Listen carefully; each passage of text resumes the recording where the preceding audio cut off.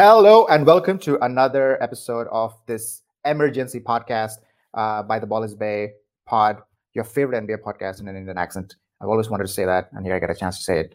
Uh, this is even more emergency because I wanted to do this before any of the awards were released, but I woke up to one of the awards released for Marcus Smart. So here we are discussing again, a little late, but nonetheless, discussing the NBA awards, probably one of the most important awards of the regular season. Something that I personally think should get more emphasis because the regular season is a lot of work.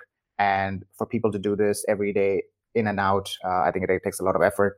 And these NBA awards are a reflection of that. So we already know. So without further ado, let's jump into all the categories and discuss the different nominees, the finalists, and who won it. Let's start off with the first one, the one that we know that's already been given out, which is the Defensive Player of the Year. Well-deserved to Marcus Smart. I think people were kind of bored of Rudy Gobert. He's been sort of shamed for a lot of reasons. And I think people are just like, all right, we just got to give it to somebody else. And that's totally fine.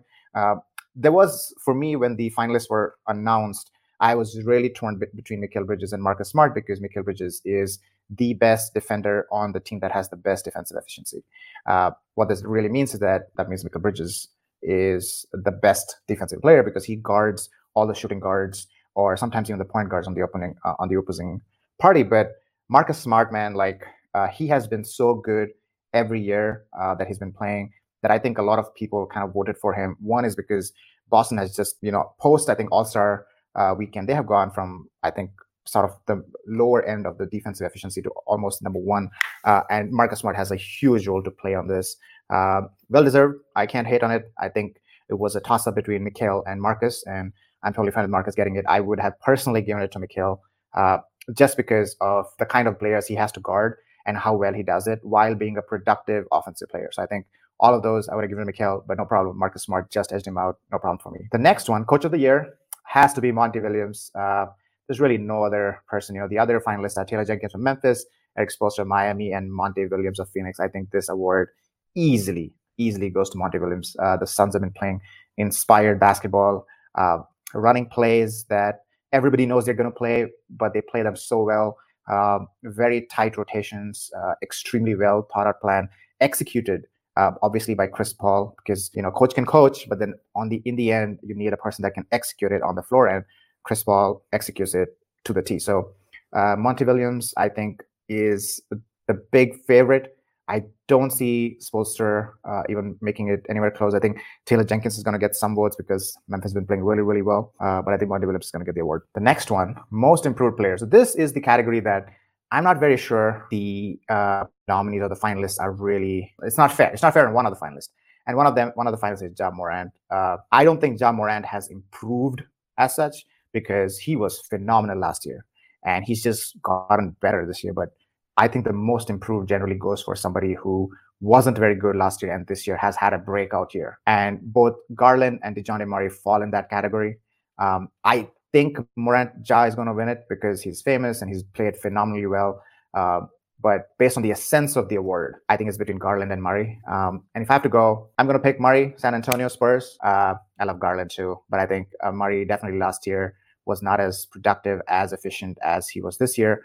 Same with Garland. I think Garland really had a phenomenal year, but I think Murray has had an overall much better year. So I'm going to give it to Murray just a little bit. I mean, all of these categories are so tough, man. Like this year has been a phenomenal basketball year because so close to each other. The parity in the league is amazing.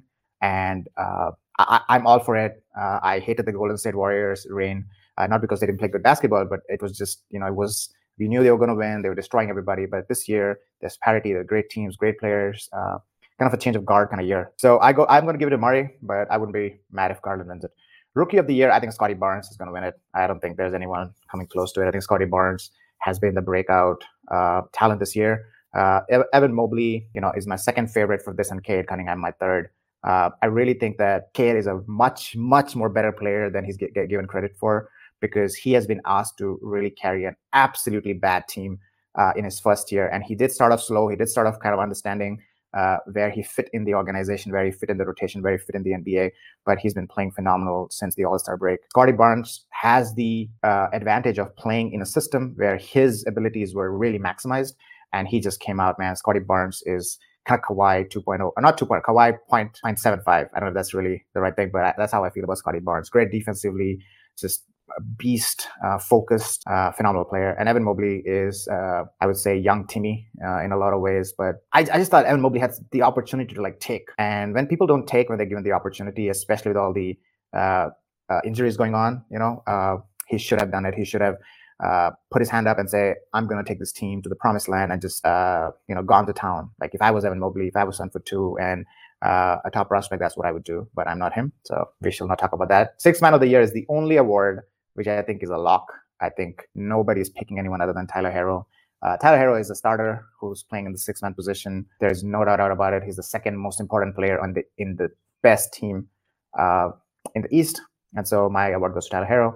Cam Johnson, man, great year. Not truly a sixth man, but does a lot of things. I think he would have to have had some more points on the board to make it interesting or compete with Tyler Herro. Kevin Love, man, come on. All right, and now the most important award of all, the NBA MVP award. This is a tough one. I think anybody that's been listening to the Ballers Bay podcast or listening to me knows who I pick for MVP. I think I pick Jokic. I think he deserves it. And I wanted to make an entire podcast about this, about why Jokic deserves the MVP. But I just didn't get the time, so I'm just going to let it go. But best player, most valuable player for his team. If the Bucks and the Sixers had more wins, I think one of the two would be considered MVP. Like if they were a 60-win team, like the Phoenix Suns, I think I would have not given it to Jokic. But Jokic's team is just 3 wins away from both Giannis and Joel Embiid's team, both of whom had phenomenal teams, played in the East. So my vote goes to Jokic. But I think based on the media narrative, which has been floating around for the last 2 weeks, I think Embiid may sneak in. I really think Embiid is going to sneak in. He's played his card of being extremely disappointed with the media. A lot of talking heads have put Embiid, Shaq has put Embiid, and all that matters, like all these media narratives matter in the end of the day. So I would be very surprised if Giannis wins. I don't think Giannis is going to win though. So it's between Embiid and Jokic. My vote would go to Jokic, but I think even if Embiid wins, it would be totally deserved. All 3 of them deserve. This is the closest MVP race I've ever witnessed. As someone who follows NBA, so close. Everybody is really, really, really good. And each of them have pluses and minuses of the game. But yeah, my vote to Jokic, and let's see who wins it. I think probably it's going to be Embiid. So thanks a lot. This is a quick wrap up for the NBA awards.